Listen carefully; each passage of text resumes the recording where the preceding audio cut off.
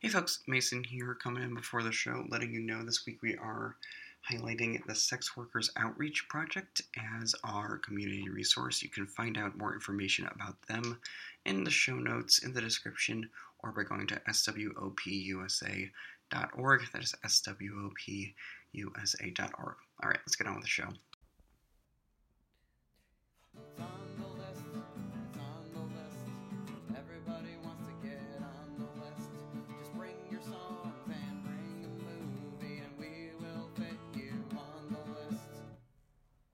That's kind of what it is going to get to be almost 9:20 and we've not started the actual record. We did have a lot of catching up to do. I would not put any of this in the episode. No, it's absolutely not going in. No. So are you doing the blank check? You're doing the Ben Hosley on me right now, aren't you? Where you're saying it's not going to go in and it's all in. We shall see. I am the keeper of the files here, so whatever I say, whatever I want to go in the podcast goes. Yeah, true that. You got to live with that. No, sometimes Mason is sneaky as fuck. When we recorded in his apartment, and then we'll fucking start the show because obviously we got shit to do. But when we record in his apartment for those beautiful, magical 15 episodes that we did when Mason still lived in LA, he would start recording and he wouldn't tell me. We would just be talking and we would just start recording. And I would always know that we would start recording because he would get quiet and he would just let me talk, which, as you know, doesn't happen on this show, of Mason letting me talk. So that's how I knew we were recording. And I'm like, you little fucking son of a bitch, you little sneak ass. So I love it. Alrighty. Should we get started here, ladies and gentlemen and folks? Yes. Okay, it's got a little bit of a long intro here because I'm singing along to the song, because it's a tricky ass one. So here we go. This is the most broken song parody we'll have ever done on the show. Here we go. Oh boy, he's got the drums going. Stewie, out of the bearded barley family. Yes. Guy beside the green grass, freaking. Sweet the neighbor quag, funny Cleveland and next door neighbor Joe. Oh, Stewie, on Spooner Street in Quahog. Stewie, with all your evil schemes, laser beams, vile woman, what the deuce, and I just crap my pants. Brian, where's my money? He's Stewie. Ho! That's it. Great. I loved it. I thought it was fantastic. I'm so sorry. That's the last one, right? Like, that's the last song parody we're ever going to have to do. Like, that's when you guys retire the bit. Yeah, I think it's time we hang this bit up from the rafters. I don't see how it's going to just get, in terms of audacity and length, I really feel like this is getting kind of worrying. And I know that I had a couple long... No, yeah, last week when you did Brass in Pocket, which... Was there Family Guy references in that one? I couldn't tell. I threw one Peter Griffin in there. I threw one Peter Griffin into that Brass in Pocket parody. Because I was going to say, I couldn't really hear some Family Guy stuff. It was mostly like a, podcast, slipping podcast wherever you could. But I was like, damn, Mason really went all out on that one. But I think I got you, a stud. Yeah. Can you guys... Can you explain the Stu parody bit to me? Because I've heard episodes. See, now I've never heard an episode where you explain what the song, what it is, and I missed where it was invented. This is another having to explain the bit means that it's time to hang it up. If you ask me. Okay, then don't do then just no. I think this is. Do we want? Because how do you describe? So here's what I think happened. One time. I started singing Paradise City by Guns N' Roses, but it was not a Stewie Griffin. It wasn't a Family Guy thing. I literally just said, take me down to the Paradise City where the girls are clean and the content's shitty. And I just did that twice in a row. Good. And I was like, oh, that would be kind of fun. I think maybe to do like song parodies. So I don't remember how long we've actually been doing the parodies for, but they've just been getting crazier and crazier. Yeah. In my memory, the very first song parody was when we had Brian Karpus on, and you did the one for the Rose. Some say Love It as a podcast. Yes, I think you're right, actually. That's what I consider the genesis. So the Brian Carbus recording was like, I think the Sunday after Shelter in Place went into effect, so like middle of March. Yes. So we've been doing this bit for 4 months at this point. I don't know how else to start the show now. How are we going to start the show from now on? I'm scared by that. Just cut in the middle of this. You cut in the middle of this and it's fine. Let's start. All right, you know what? Hey, let me do it one more time. Yeah, definitely. Sure. Welcome back to It's on the List, a podcast parody theme song podcast. No, this is a podcast where we talk about underrated movies, media, and more. The more is the energy that me and Mason are bringing. Mason, my co-host, I'm Noah Marger. Mason, how are you, buddy? Little chaotic. A lot of exciting stuff is happening in my life, not necessarily related to work, but I'm feeling overall pretty good. And then I look around and realize the year that I'm living in and what else is going on that front, and it's just a little hard to get your mind around sometimes. But I'm with Noe. I'm doing one of my favorite things during the week, which is record a podcast. Yes, and this week we've got returning guest, recurring friend, filmmaker extraordinaire, Sonny Dion Jr. back on the freaking pod. Let's give it a clap. Hi, Sonny. Hello, everybody. I'm so happy to be back. Thank you guys for having me back. Absolutely. Yeah. I have been saying to Mason we need to get Sonny back for a while now. We had kind of a crazy last couple months with like just trying to figure out actually when we were going to record, and we had took a couple weeks off, maybe almost the entire month of June, just because people didn't really need to hear us talk about underrated movies and media during that time. There were more important things. During June? What are you talking about? What was going on that we couldn't do that? So there's that. So we've been trying to get you back for a while, and ultimately we're like, oh, we got an open week. Let's get Sonny back. So now you're here. So thanks for being back. I love it. I love your guys' show. I'm in the middle of the Three Ninjas episode right now, and I can't wait to drive again so I can listen to it.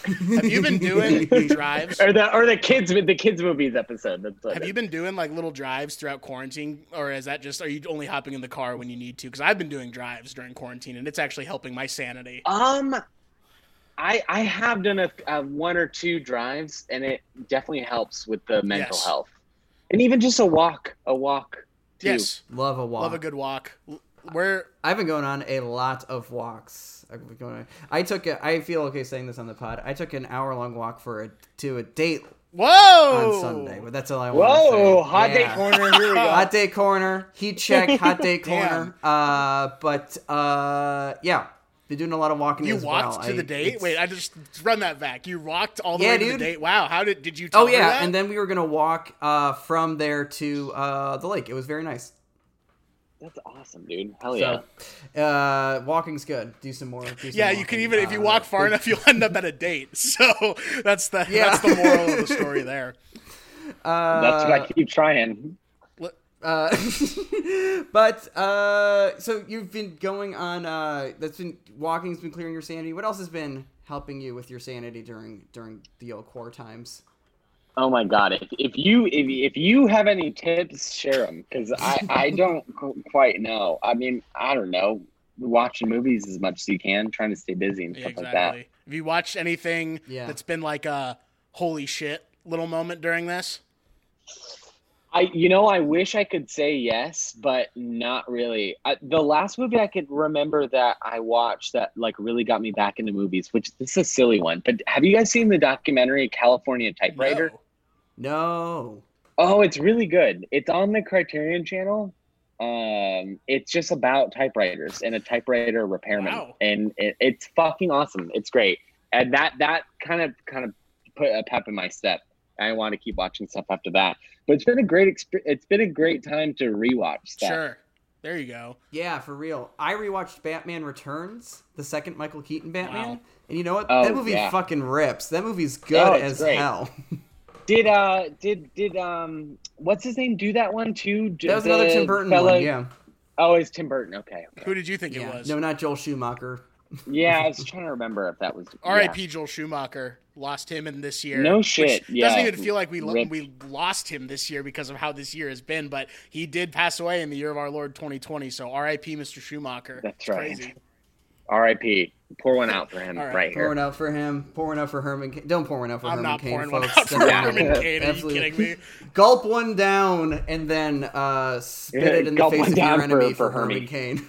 Herman Cain Spit- died of yeah. coronavirus. Yeah. Spit in the tr- face of your enemy for Herman Is Cain. he actually died of coronavirus? He went to a Yeah, Trump he rally was- without a mask Okay. and then died a few weeks later, we'll Okay, say. gotcha. He passed away. Awesome. Love to hear it. Scary. But yeah, so Sonny's on the pod, back on the pod. Like we were saying, been wanting to get him back for a little while.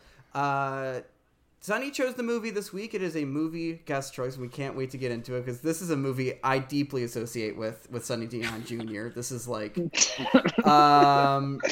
but I think it'll be a spirited discussion based off of our conversation last time over the film Inherent Vice. I'm very curious to hear what's going to come up when we get into Ocean's 12. But first, But Mason, but Noe, I'm excited more Yeah. than the movie to talk about the album because I got to pick the album this week. Yay! Segway King to me. He's Segway King I to me. did. I'm actually insanely excited to talk about this album because this has been my quarantine album, my pandemic album, to be honest with you. Really? Yeah. Really? Oh, yeah. That's for That can make sense to me, and I think we'll talk about that later. That I understand. I think what you're getting at a little bit with that. Okay, I'd be interested. I'm going to be interested to find out what you think that I mean when I say that, because when I say what I mean that all is that I discovered this during quarantine and I can't stop listening to it during. Well, I'm calling it quarantine. Okay. I'm really talking about this fucking pandemic because I don't think a lot of people are real Yeah. quarantine hounds anymore. But no. this is a guest movie. This is a Noah album. The album this week is 2019's Miami Memory by Mr. Alex Cameron. Claps, claps, claps, claps, claps in the chat. I'm wearing my shirt from when I saw him. I went to see him in Oh, concert. you saw him? I believe it was in 2018. It was pre-Miami Memory. It was So before... that was so you hadn't done Miami Memory yet. So you were listening to a lot of Forced Witness then, probably, huh? Big time. Yeah. So, but this came into your life during quarantine. What was the circumstances around your discovery here? So I'm curious. I don't want to say this because you know how much I hate giving you credit, Mason, on this pod. But I think the first time I ever heard the name Alex Cameron was out of your mouth. And I don't know what the circumstances were surrounding it. I think it was during a season 1 episode when we were actually in your apartment still. You like said the name Alex Cameron, maybe on mic, maybe off mic, I'm not sure. But the name I remember because when I saw the album come up on one of those like genius recommendations on Spotify, I was like, oh shit, I think this is who I heard Mason say once. And I don't remember, I think the song I heard was Far From Born Again, was the song that came up on the playlist or the radio. And I was like, oh, this is fun. This is funky. Like, this has got like a nice little beat. This has got some interesting lyrics because he literally says the word porn in the song, which is something that really caught my attention. I'm like, oh, you don't really hear someone just straight up say the word porn in a song. So I started listening to more of his music. Started listening to the entire album. I listened to the entirety of Miami Memory. I listened to the entirety of Forced Witness. I listened to half of Jump the Shark and stopped listening to it because I don't like it very much, which is his first album. So this has just kind of been a new obsession of mine, to be totally honest with you, this guy. But it sounds like you've known about him longer, Mason. How do you know about this guy? I heard about him in 2016. He was another sort of, we'll say, of one of my proverbial Discover Weekly Classic, finds. You yeah. know, the algorithm popped this guy over to me, and I think it was definitely when I was living in North Hollywood. So it was probably July or August 2016, and Discover Weekly said you should listen to the song "The Comeback," which is off of Jumping the Shark. And I listened to it, and I thought this is pretty good. Listened to it a lot for a spell, but there wasn't like much else of him at that time. And then his album came out, and I was kind of like, I don't know if I like this song enough to listen to this guy's full album. And then, I don't think he got back onto my radar until maybe 2018 for whatever reason. Probably in the interim, you hear the song Happy Ending. It was in one of the season finales of the show High Maintenance, and I'm like, oh, I like the song a lot. And then I think the song "Country Figs" off of "Forced Witness" was Sure. kind of way back in. It's a good song. Heard that song, really bounced along to it, and then I discovered the rest of "Forced Witness" and listened to that and tracked on and off of there from 2018 through 2019. Saw him in concert in 2019 when Miami Memory came out, and yeah, I love that. that's it. He's just been a guy who's I haven't like followed his career very closely, but he's just a guy whose album cycle I kind of got on top of after a point. And he puts on a really fun show, I will say. Had a real good time at that show. Sonny, had you ever heard of Alex Cameron before?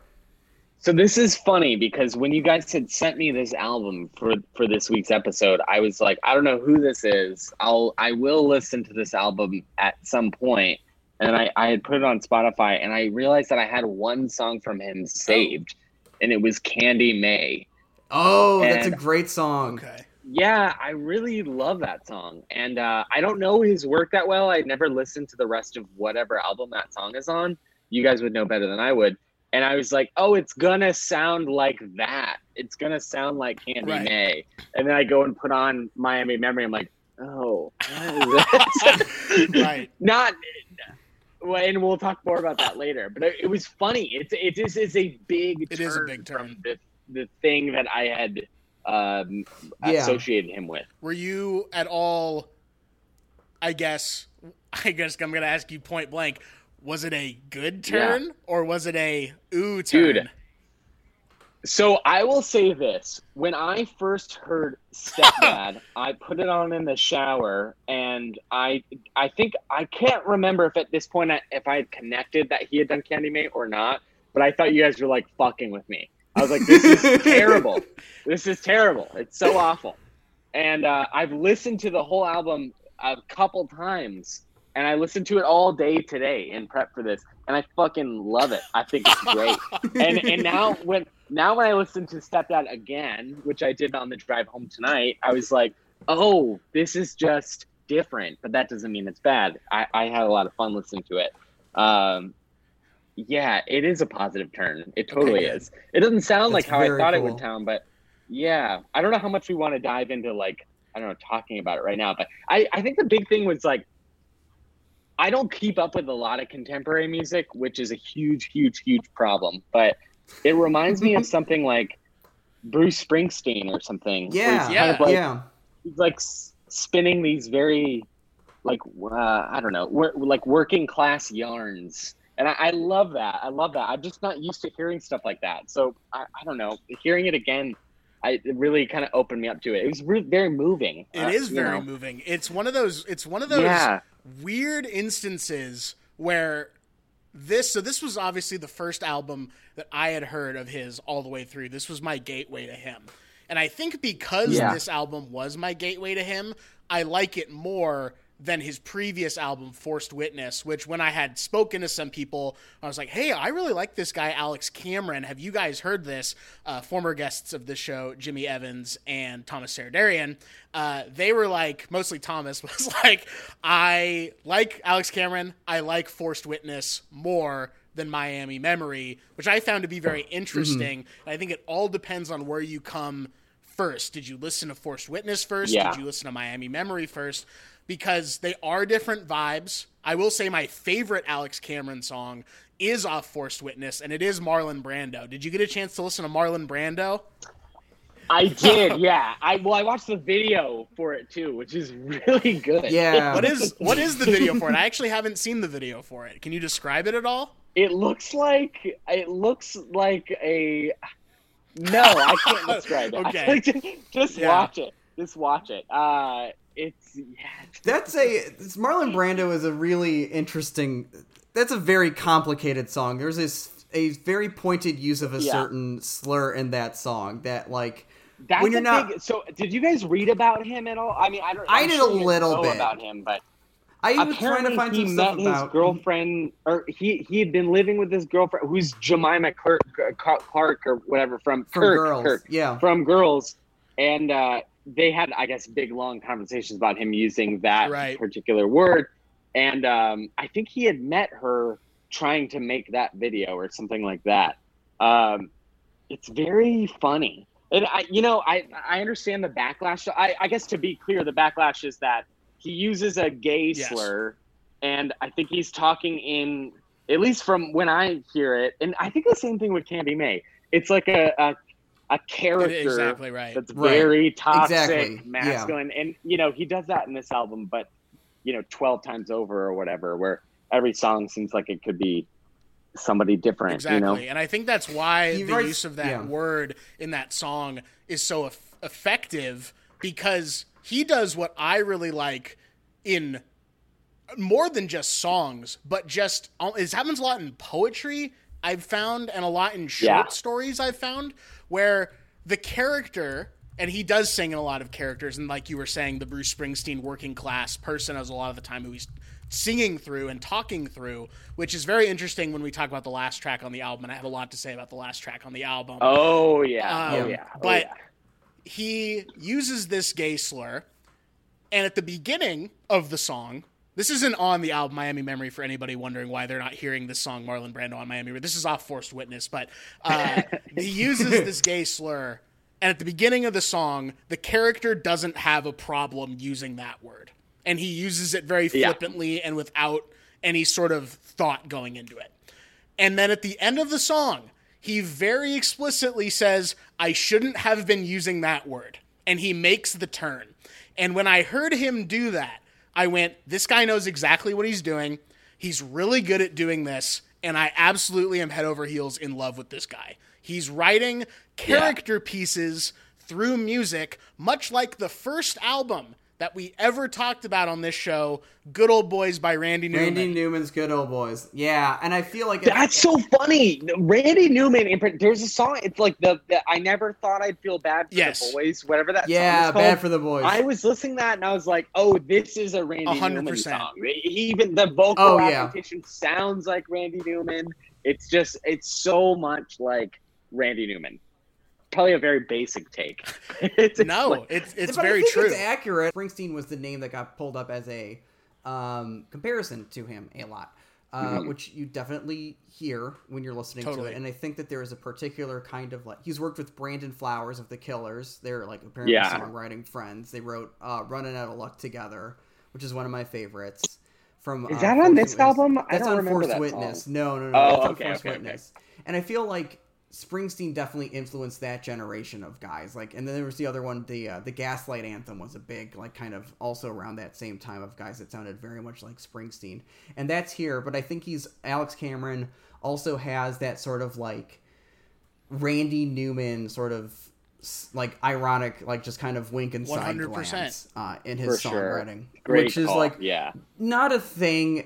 And also, I would also draw a comparison between him and Warren Zevon, who's another one of my guys. There's one song. I think he's more overtly winky than Warren Zevon. I think Warren Zevon was music first, then the wink, whereas I think Alex Cameron weighs heavily the wink. I don't think Zevon is the music.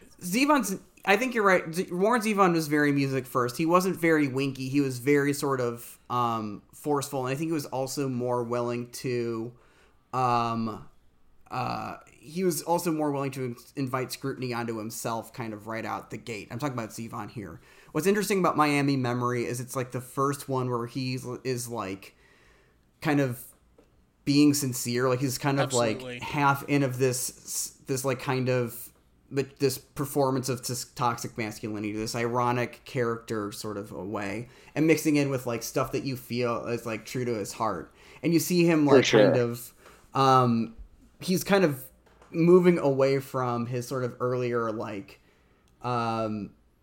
dry ironist persona. And when this album came out, I think Divorce was the first single, and I'm this is exciting. This is as AC as I remember him. And then I think Miami Memory was next, and I was not prepared for how sincere that song was coming from this guy. Yeah, no shit.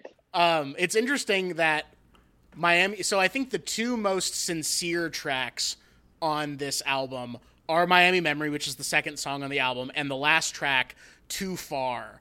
Other than that, he's being, a little bit of a stinker, which personally, I think that's one of the reasons why I absolutely love this guy, is because he's not afraid he's a big stinker. To be a little bit of a stinker. And I think that there's a little bit of some of that missing in mainstream music, you know, and it's just necessarily, you know, the non-sincerity that I am driven to, because I like the sincere stuff, although I will say Miami Memory is actually my least favorite track on the album, which I know is kind of a hot take, but it is my least favorite track on the album, whereas the last track is tied for my favorite on the album. So it's not What is your other favorite? My favorite is Stepdad. That's my favorite track on the album. Oh, Stepdad. Yeah. I do. It's grown on me. I think my favorite is The End Is Nigh. That's a good one. That's a really good one. The End Is Nigh is really good. It's extremely relatable.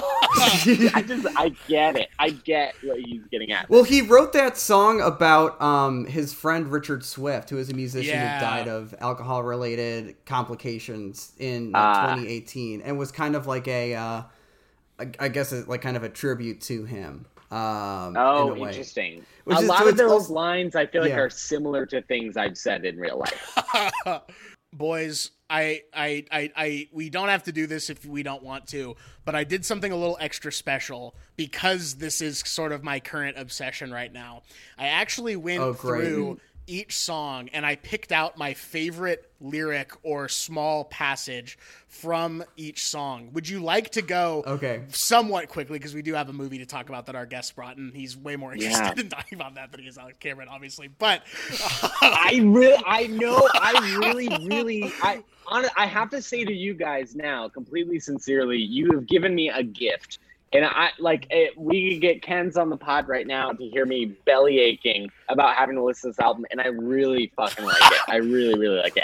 I am glad to add it to the rotation. Good. I love it. Well, I love it. Then you're gonna love me saying, let's go through, relatively quickly, song by song here. It's a 38-minute album. There's 10 tracks. It's very easy. It's easy breezy, I guess, in that sense. But I do have a couple fast facts for you here, specifically the fact that this album was produced none other by Jonathan Rado of Foxygen. I don't know if that means anything to either of you guys, if you guys are Foxygen fans or not, but Rado has worked with some really interesting contemporaries, Father John Misty, for one, and number two, Tim Heidecker. And I think Tim Heidecker's music is very similar to Alex Cameron's music, actually. I think they're a very interesting companion artists there. So don't know if that really means anything to you guys, Jonathan Rado. No, that makes sense. I mean, they're like making fun of what men are like. Yes. You're a dad and you grill the brats and you teach the kid how to play baseball, and like how hilarious all that stuff is. I mean, that seems like a backbone of like the whole, even all of Tim and Eric's stuff is like making fun of men. 100% at its core. That completely makes sense. And then I got a pull quote here from a guy with a really, I don't know if this is a fake name or not, but he writes, or at least did write for GQ for a time. His name is Colin Groundwater, which is a sweet name. And this is his pull quote here. Glenn Snackwell. Glenn Snackwell, Colin Groundwater, Alex Trebek, Miami Memory is an unabashed love record that explores relationships at their most sentimental moments and their wildest extremes. And I think he fucking hits the nail on the head there. What do you guys think? What do you have to say? What do you have to say totally. Sonny, do you have any comment on that? I do. I agree. And I think the one thread that we had put down that we hadn't quite picked up yet is I thought where you were going with being infatuated with this during quarantine is this is like such an album about being normal. Like the fucking guy's got to pick up the kid from school. I mean, I don't think there's an explicit lyric about something like that, but like, oh, I went on vacation with you in Miami and we had great sex. I'm an alcoholic and I go to meetings, like all just these regular things that obviously alcoholics can probably still find a way to go to a meeting via Zoom or something, but all these things that just feel very normal, and to hear them as gripes is like, you don't fret about it as much when you listen to it in quarantine. I'm like, oh my God, that just is what life is like, I guess. I remember that. Yeah. Kind of sucks. But life sucking is better than whatever this is, because it's really exactly. That's a great point, and I'm glad you put that thread back into our brains, Sonny. Mason, is there any comment you have about Mr. Groundwater's quote about Miami Memory before we talk about each of these songs for a little bit? No, let's just get into the songs. Let's just get into the songs. So the first song on this, we're going straight through. We won't spend nearly as long on this as we did with Nina Kramer last episode because we gave you guys a 2-hour-long episode, and I don't know if everybody liked that. But more love, baby. More love, more cushion for the pussy. Hey, listen, you said it, not me. So the first song on the album, which is probably tied for my favorite, and now it's Sonny's favorite, it sounds like, is Stepdad. My personal favorite lyric in the song is the beginning of the chorus where he says, "Now, if you think I'm chasing the seasons like a van is someplace to be, I'm your stepdad." And I'm not singing it like he would sing it in the song, but when I first heard the lyric, I personally thought, and I'm notoriously terrible at knowing what the words to songs are. I will just make shit up, and it doesn't even have to be real. And I'm like, yep, that's the word to that song. But I was close, actually, on this one. I thought it was, so now if you think I'm chasing the seasons like a man with some place to be, is what I thought it was, which I actually like better, personally, but, you know. Yeah, that actually might be a tad better. Thank you. Yeah, AC, are you taking notes here on how to improve your fucking songs, dude? Fucking idiot, you dumbass piece of shit. Dude, listen to this pod, learn to write better songs, you fucking dumbass. Exactly. Sonny. You suck. Also speak English. Sonny, you said that this song was kind of a groaner for you when you first came, when it first came on. Can you talk about your evolution with this one real quick? Yeah, 100%. So I'll say the synth sounds, I thought it was, I guess when you hear the kind of whole atmosphere of the entire album, the sound of that synth that stabs to open the song makes more sense. When you're going into the album with no context, it sounds like the shittiest, like Reason Logic Pro dance thing. And knowing what I knew from Candy May, which is like kind of slimy, grimy shit, I was like, oh, what is he doing? What is this? And maybe this is the biggest evolution, is I'm really picky about voices, and I thought his voice on this one was annoying. And the stepdad, there's a little bit of a crack in his voice and all that stuff, and I was like, oh, I hate this. I can't listen to it. And the more I've heard it, I'm like, oh no, this is the best way to sing a song like this. It completely makes sense to me. That's the evolution right there, right? Mason, what about you? What are your thoughts on Stepdad real quick? No, I love this song. I love that this is the it is a very like purposefully just dumb and triumphant, just kind of like Casio medley, basically. And it's just this perfect sort of like hollowly grandiose sort of like shell to case these like lyrics that Alex Cameron is writing about just like one of the most pathetic men ever to exist. Totally. But there's I love the magic in like him giving, like, if you're in the story of the song or whatever, it's like him talking to the kid. He's the stepson, ostensibly. No, and he thinks he's like John Wayne at the end of The Searchers, basically. Exactly, But then he cuts it. There's the one lyric where he goes like, and go and fetch my duffel bag. And it's like in the middle of him telling him about like the way people will talk about me, blah, blah, blah, and go fetch my duffel bag. It's like such a dad thing. Is. It's like and in this song, I think it sets up the two themes of the album, which are, of course, in real life are very intermingled. And I think that's why I responded to it so much, because like Mr. Groundwater said, this is about the intimacies of love and the extremes and wildness of relationships, but it's also about loneliness and how lonely people can feel and where quote unquote common people, I don't believe that, but that's just the phrase I'm going to use here, common people, how these working class people would actually maybe say how lonely they're feeling, whether they know it or not. And I think that's the magic for me,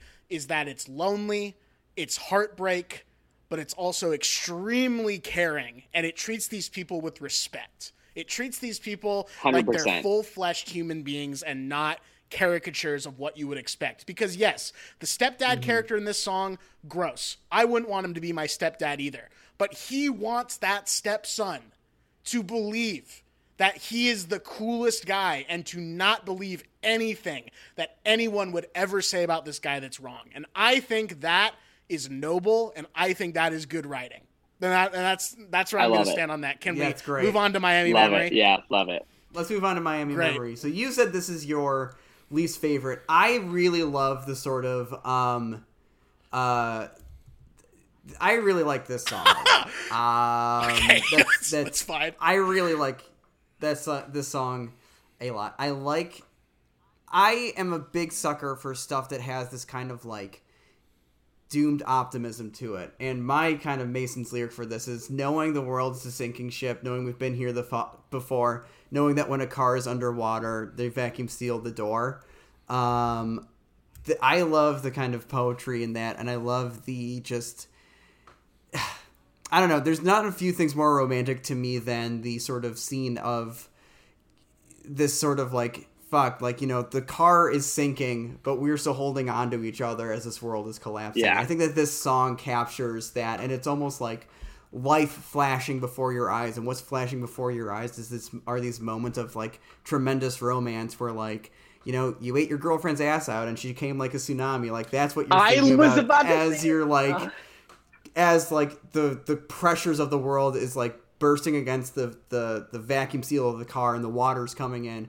What you were thinking about before you die, what that is in your last moments, your brain is trying to bring you to some place of solace, and it's, baby, remember when I ate your ass out and you came so good? And I think that is beautiful. That is my take on Miami Memory. Well, I mean, there's just a lot to be said about like having sex with your partner in a hotel in a foreign locale, eating their ass.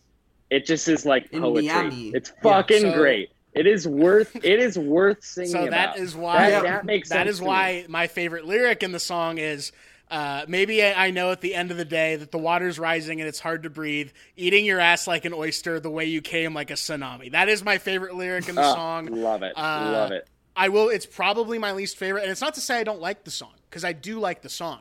It's just my least favorite of what else we have going on here, because I think there are more interesting songs on this album than there are about, hey, remember when I, fucked you so good that it was the best sex you've ever had in your life. So, I mean, I said my piece on Miami Memory. We can move on to the stuff you more want to talk about, but that's just why I like that song a lot. It does gross me out a little bit. Think about Alex Cameron eating Jemima Kirk's ass like an oyster in Miami. Like an oyster. Yeah. But I find this sentiment very romantic and very relatable, and that I respect. You hear that, folks? Sonny Dion Jr. for a price. We'll crack you open like an oyster. So the next song on the album. Yeah, if anyone needs their ass eaten out, listen. Oh my god! All right, we're gonna start uploading this to fucking RedTube. Third song on the album, "Far From Born Again," which was the first Alex Cameron song I ever heard. My favorite lyrics of this song are: "Some love 'em and then leave 'em. Some want you to stay. It doesn't make a difference if she does it for pay." This is about fucking sex work, ladies and gentlemen. This should be the sex workers anthem along with Roxanne. Those two songs. Let's get that fucking legalized, baby. I mean, no kidding. Roxanne's a song about not going out and performing sex work. This is a song that has a lot of pride for sex workers, which is why I think... Oh my god, totally, yeah. Yeah, and the music video for this one's really good because it takes place in a strip club, as one does.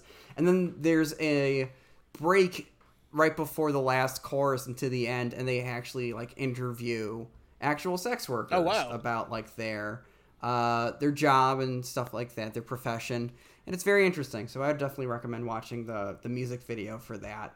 I like this one's kind of 70s, like kind of strut, like R&B, like maybe not R&B, but like a strut rock kind of song. With this like kind of Alex Cameron as this like detached narrator, talking about this woman who like liberates herself through sex work. And you know what? You love to hear it, folks. Absolutely. No shit, yeah. It's so easy to look at like people that do that kind of work. And I mean, Mason, you know this, like I was in a loving relationship with someone that used to be a dancer. So like, yeah, that shit, like it's not single moms. It's not like just hoes trying to put their ways themselves through college. They're human fucking beings. They're human There's beings. all They're kinds really of good aspects at their job. Hell yeah, dude. I would strongly recommend the film Hustlers. Great fucking movie. 100%. Yeah, absolutely. I think The kind of people that frown at being with people that have been in sex work need to be put in the fucking gulag. Oh, Yeah, and this song kind of calls those guys out, specifically the men out that try to shame women from For this sure. perspective. Far from born this again. profession, rather. She's doing porn again. That's the message of the song, is that she's doing porn again. Yeah. Love it. But it's very triumphant. Anything else, or can we move on? Let's move on. Let's move Next on. song, Gaslight. Don't go lying now, baby. Your dates are all hazy. Hear me out. I'm a nice guy. Every single fucking lyric in this song is a gaslight. Every single one. Yeah. It's awesome. It's so smart how he decided to do that. It's funny because not to jump too far ahead or whatever, but like for Too Far, it seems like he talks about like, hey, you know, the way you've lied about things to save face, blah, blah, blah.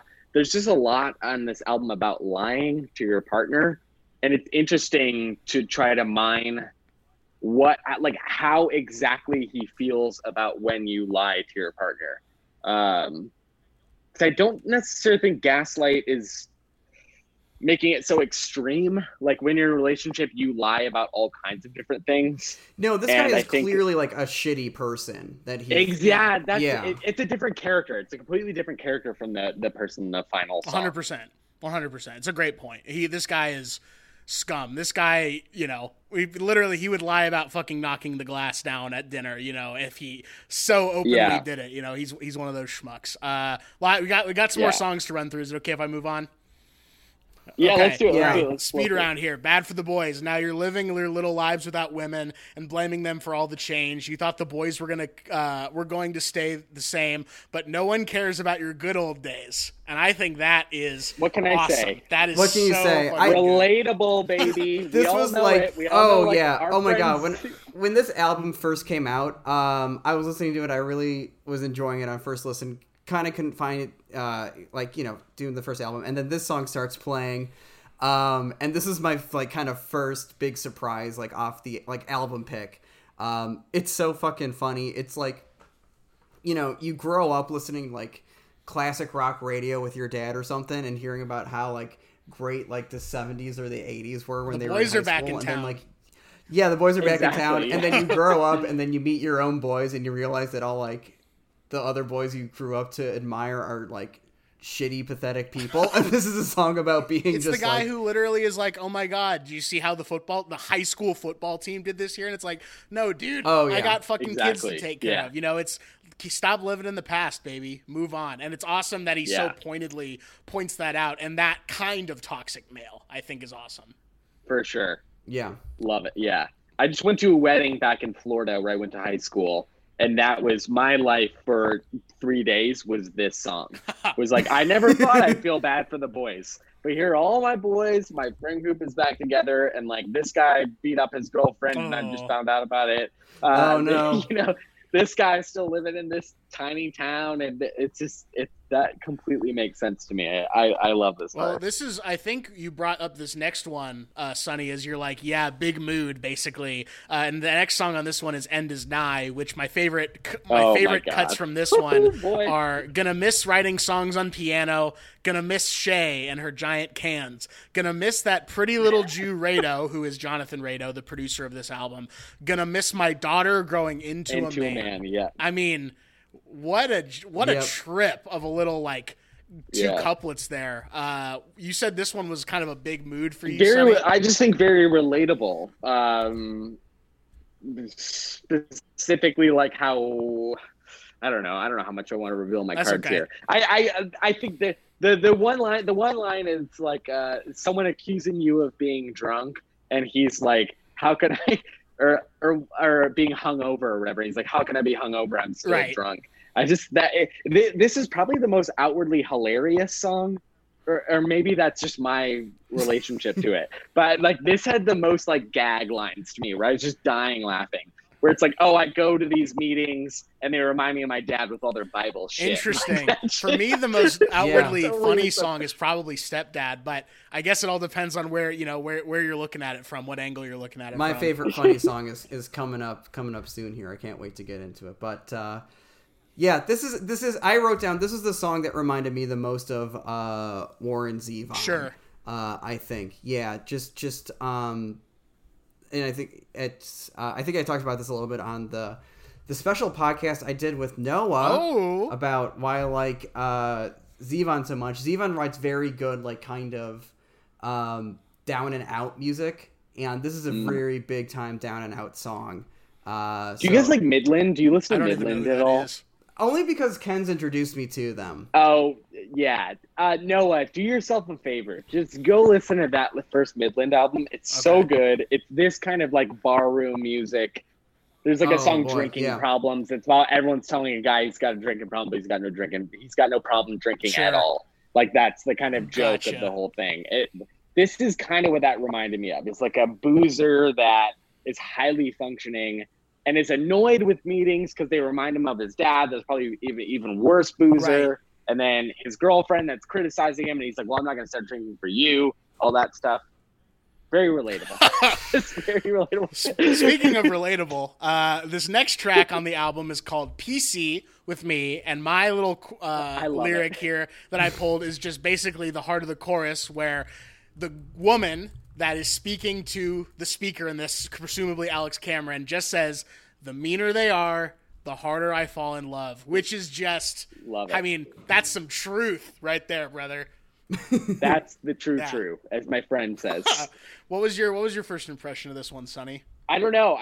I don't remember this one as well as I remember some of the others, but it's got the same thing, which is very charming because it's a very different character and a very different specific story that's kind of evokes a thing right away. Yes. And I love music like that in general. And again, very relatable. This kind of person is someone that everybody knows. Everyone knows this. Everyone's been in a relationship like this or known a girl or a boy or whatever that's kind of like that. And if you don't know that person, you might be that person. Exactly. That's a great way to put it. Yeah. What about you, Mace?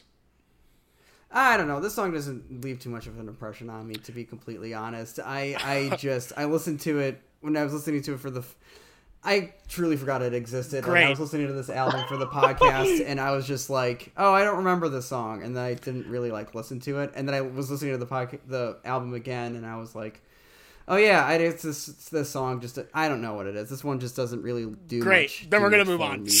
Moving on, track. Because this song, this is my favorite. This is my favorite. I got friends in Kansas City with a motherfucking futon couch, baby. This is Divorce. This is I dare you to divorce me, bitch. Is basically the message that I get from this song. Mason, you said this is your favorite on this album? This is still my favorite. This is the one that brings me just the most amount of joy when I re-listened to this album was listening to this song again. And without fail, anytime, because they have such a good wind up from the first verse of the pre-chorus, and then when he spits out and his just spits out, I got friends in Kansas City with a motherfucking futon couch. If that's how you want to play it, this sort of this ceiling, this guy has the character in the song, the Alex Cameron character in the song is just so aggressive, but his aggression has a ceiling. Yes, and he can't be he's a guy that doesn't. It's so funny, and each time it's kind of like with Stepdad, where the kind of production supports this is kind of how the guy hears the world around him, and the lyrics are sort of basically just documenting his behavior. Totally. Same thing here, kind of with Divorce. I feel where it's this is the shittiest, most self-involved man who has no self-awareness at all either, and doesn't realize that maybe leaving his loved ones' lives would be just a net benefit for them. Yeah, basically. But it's also a really fun, kind of soul rock song that's just that I love. I don't know. This song, I think this is my favorite funny song. I laugh at the chorus every time. That's all I feel about Divorce is just yeah, that's Sonny, it. That's any thoughts on this one before we got two more to get through? Any more thoughts on Divorce? I'll be fast. I agree with Mason. This is a hilarious song, but I think it did the best. And this is a symptom of what the album does the best, which is, at least for me, makes me empathize with characters that you don't like to see sides of yourself in. And I'm maybe I haven't said that, but I've said something a lot like that in a different thing, you know? And I just love that shit. I mean, that's the point of it, right? This is the Buffalo 66 of music, folks. Baby. Second to last track on here is Other Ladies. This one isn't, like I said, Miami Memories is probably my least favorite. This one I also could probably do without, like, if I, like, could, like, go in and be like, I'll skip this one. But, again, I like every song on this one. And my pick, as far as lyrics are concerned on this one, is I've been working like you told me, pitching shows to NBC, but that old Tim Allen ain't the way he used to be. It's not for me. TV, yeah. This is a wild-ass song. This is, wow. I like this song a lot. This is kind of, I like this kind of roots rocky kind of like Leon Russell thing he's got going on here. Huge organ sound. This is kind of him, I think, closing the book on his, like the character from Jumping the Shark, basically, because getting a TV deal was a big plot point in the song. It's like that failed entertainer character being put to bed, almost. Yeah, basically, I think so. That's how I read it, and I just think that it's a very, I like the production on this one. I like that it sounds, like I said, a roots rocky kind of song. But yeah, that's how I feel about it. Sonny, how do you feel about Other Ladies? This one's definitely a skipper for me. I don't know. I don't remember much of the lyrics. I don't even remember really what it sounds like. And I know I've heard it like 3 times at least, I guess, which isn't saying much. But I can't say anything intelligent about it. That's really okay, because I think we all have something to say about the last track on this album, which is the 10th and final track, Too Far. This is my tied for my favorite track on the album, along with Stepdad. And my favorite... This is my Mercedes Valuable Player, of course. This is obviously named after Mercedes Ruehl from Married to the Mob. Obviously, everyone would know that just from hearing the name. Everyone's favorite recurring bit. This is my Mercedes Valuable Player of the entire album, and it is the monologue that you hear at the end of the album, because the first time I heard this, it left me in complete chills, and I was like, I think I have a new favorite like artist, or at least someone to like run. He's not my new favorite artist, but it's like one of those things where it's like, I think I have found one of the greats now. And so I'm going to just quickly read through what that monologue is, because when I say it, you're going to be like, that sucks. But when you hear it on the album, you're going to be like, that's awesome. Sometimes I find myself contemplating what life could be like after you've left me, and it's dark. But in that place, for a brief moment, I understand how the men from your past feel. They feel pathetic for having lost someone so unique. What I can't understand is how they treat you, how they left their own feelings of shame and disappointment in themselves, and how they let that obscure the truth. The truth is, you're a good mother. The truth that your children love and admire you, and you have nothing to be have nothing to be afraid of when they're in your presence. The truth that you're an artist, you're an actor, and a motherfucking powerhouse. So if you're worried that could all come undone because of something you said or did and might come back to haunt you, I don't care about your past. I don't care about how many times you've lied to save face or to protect yourself. I only care that you're mine for as long as you're around, and for as long as that's in the cards, then sweet one, you could never go too far. Wow. Holy shit. Yeah. And that comes after just ironic rip, after slightly less ironic rip, after saying, I'm going to go to Kansas City and sleep on a motherfucking futon couch. You get that over this synth. I don't know if we've talked about how important that synth quality is and that 80s sound is, because it leads you to believe that none of this is genuine, when in fact it is the opposite. It is completely genuine and completely fulfilled with what these characters want. And that is my Mercedes Valuable Player for this album. Sonny, anything to say about Too Far or the monologue or anything on that last track? Oh man, I love this song. And yeah, I mean, I'm going through a divorce right now, so okay. to hear that was very moving. And what else can you say? It's great. Yeah, man. That's awesome. Mason? I don't know, dude. I mean, this is your song of the album. I think you kind of closed the book. Close the book on the song here. Honestly, like, I don't have anything to follow that up. That's okay. Do you have a Mercedes Valuable Player on this one? You know what my Mercedes Valuable Player is? What's that? My Mercedes Valuable Player is Jemima Kirk on this one. Okay. Little seriously, the sleeper. Left fielder here. I really feel like she's been a sort of a more grounding presence to him. Like, I really do like Forced Witness, but I am curious to see what the next stage of his career is.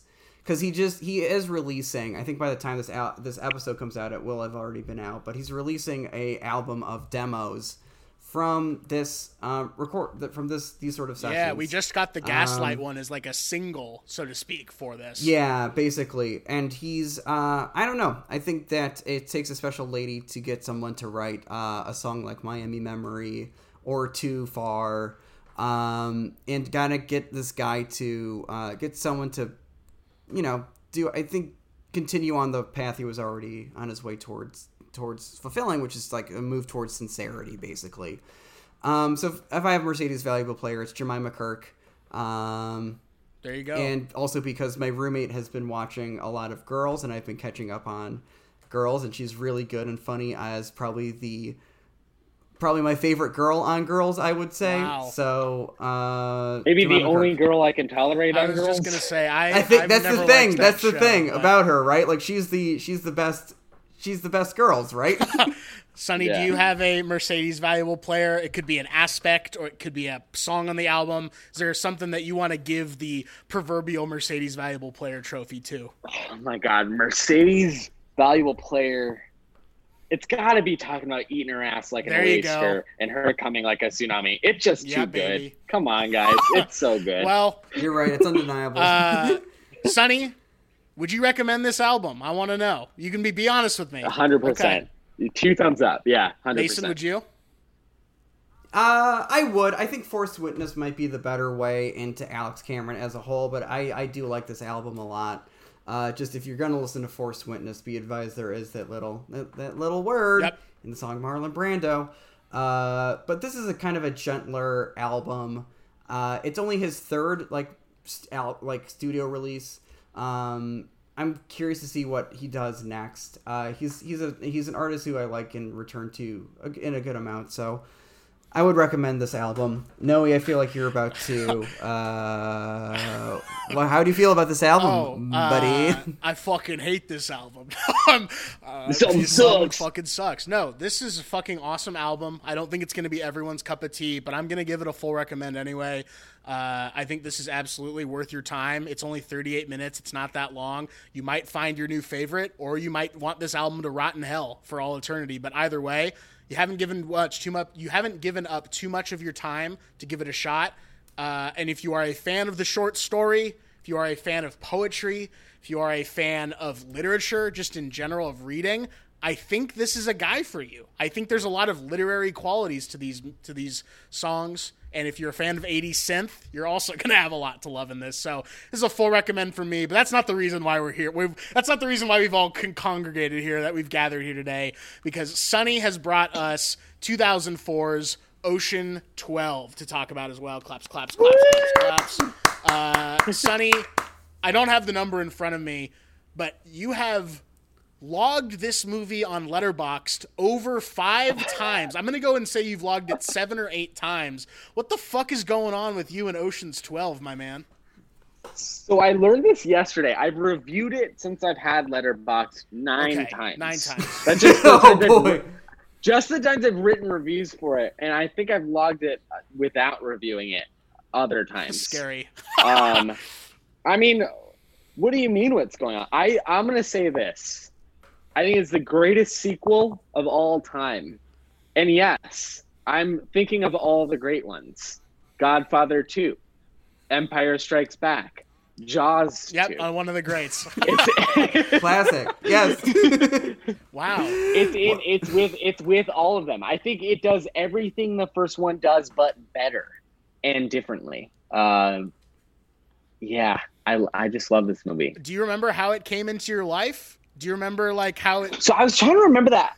I rewatched it last night for this episode, and I was having a conversation about it, and I was trying to remember, and I think I don't remember exactly how it came across my desk, Sure. proverbially or whatever, Mhm. but I think I know for sure the reason I love it is because in 2005, maybe, it was on HBO or Skinamax or whatever all the fucking Yeah. time.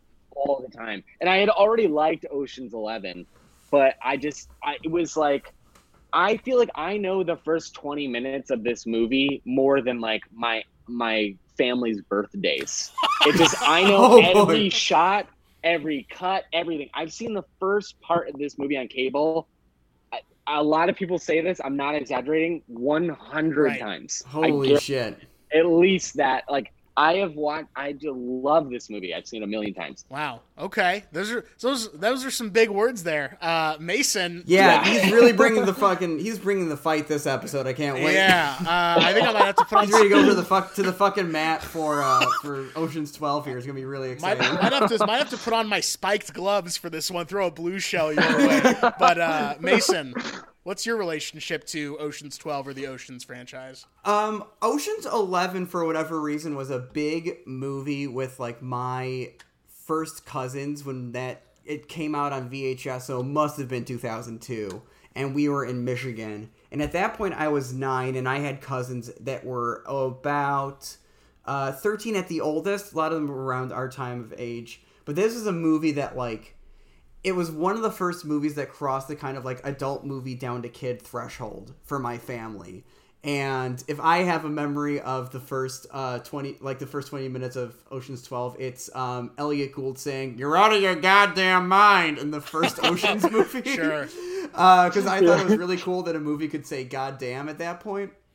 And so I fell in love with Ocean's 11. I loved it. I got it on DVD for Christmas, and I also got it on DVD with Ocean's 12. And I don't remember what, like, I remember the cultural conversation around Ocean's 12, like, not just quite getting it at the time, particularly some of things in this movie that I think are genius now. I remember watching as a kid and convincing myself that they weren't good because critics that I liked didn't think they were good. And I didn't think about this movie for years until all the Ocean's movies were on Netflix, and I rewatched them again, and I'm like, wait a minute, Ocean's 12 is really fucking cool and fun. And then this must have been 2017, 2018, and this is when, like, the kind of Sonny Dion Jr. of it all came together. Noe? Yeah. But that's me with Ocean's 12. Noe, what's your connection? How do you bring the oceans into your life? So, believe it or not, I am actually very new to the Oceans franchise. I'm actually pulling up my phone right now to look at when I watched Ocean's 11 for the first time. According to Letterboxd.com, the first time I watched Ocean's 11 or any Ocean's movie, there on out, June of 2019. That was the first time that I ever watched an Ocean's movie, and that was Ocean's 11. And for some reason, it feels much sooner than that. But yeah, according to the Bible, which is of course Letterboxd.com, the first time I ever watched an Ocean's movie was June 22nd of 2019. I was still living in Orange County at the time. I hadn't quite moved up to LA yet. This is one of the last movies then that I would have watched in that apartment because I moved less than a month later up to LA to start, the next part of my life. And now I'm in Portland. But I'm very new to the Oceans franchise. I thought my dad really likes Ocean's 11. It's one of his like go-to movies. I had just never seen it. I just had never gotten around to it. And I watched Ocean's 11. And during quarantine, the pandemic, whatever you want to call it, I watched Ocean's 12 for the first time. For some reason right now, Ocean's 11 is the only Ocean's that's not on Netflix. It's on HBO Max for some reason. So there must be some more valuable property. I guess. I guess so. Must be some weird rights issue there. But I was hoping that I could just, throw them all up, but I did. I throw them all up. Haha. I just said throw up on the podcast. But I rewatched Ocean's 11 for this just to kind of get my bearings with it. They're not like a super like huge franchise for me. And I remember thinking that the first time I watched Ocean's 12, it was okay. It was fine. I didn't like it as much as Ocean's 11, but I thought it was still okay. And I'm very sad to report that I watched it again for this podcast. I don't like this movie, you guys. We're doomed to do this. This is a classico. It's on the list, classico. Yeah, this is Noah back on his bullshit mode of trying to finish The Sopranos before the end of the month mindset, which will not happen. But I didn't like this one. I thought that maybe I would just ride sort of the energy of it. It just didn't really work for me. I don't know. We'll get into it more, but I do think it's important when you're talking about the Oceans franchise to talk about the man literally behind the camera, and that is Steven Soderbergh. Mm-hmm. And I want to sort of paint the picture for those of you who might be listening and don't know really what happened pre the Oceans franchise for Steven Soderbergh. So can I get Noah's Storytime Corner here real quick, Mason?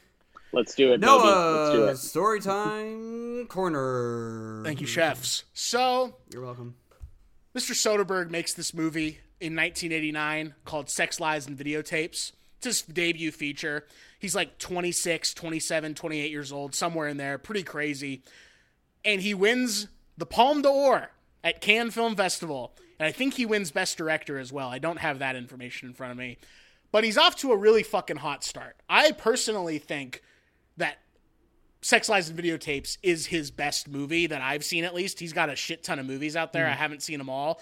But I think that might be my favorite of his, along with another very underrated film, which actually would be an interesting movie to talk about on here, King of the Hill. Have either of you seen King of the Hill, the Soderbergh film? Yeah, not since college, but I love that movie. It's awesome. I've never seen it. It's really seen good. Great coming-of-age movie, very underrated. A very good child performance from one and only Jesse Bradford, who I think is an underrated actor. So he does the Sex, Lies, and Videotapes, gets great, applause, whatever, accolades from Cannes. His career after that, little rocky. Don't really think that he makes his money back on pretty much any movie that he does up until 1998, and he's kind of looking on the outs. It's like, oh, what happened to this guy, Steven Soderbergh? He fucking fell off the map. He's like kind of a shell of who he used to be back in the 1980s. But then he gets the opportunity to make a adaptation of an Elmore Leonard novel for the movie Out of Sight. Out of Sight kind of puts him back into the mainstream. You've got Clooney. You've got Jennifer Lopez. I haven't seen the movie, so I don't know anything much else about it. Oh my god! You haven't seen Out of Sight? No, I haven't seen Out of Sight. Out of Sight rocks. Okay, I'll fucking watch Out it. of Sight rocks. Okay, So I'm not done. So then he makes this movie. Things are going okay. He's kind of picking up some positive momentum.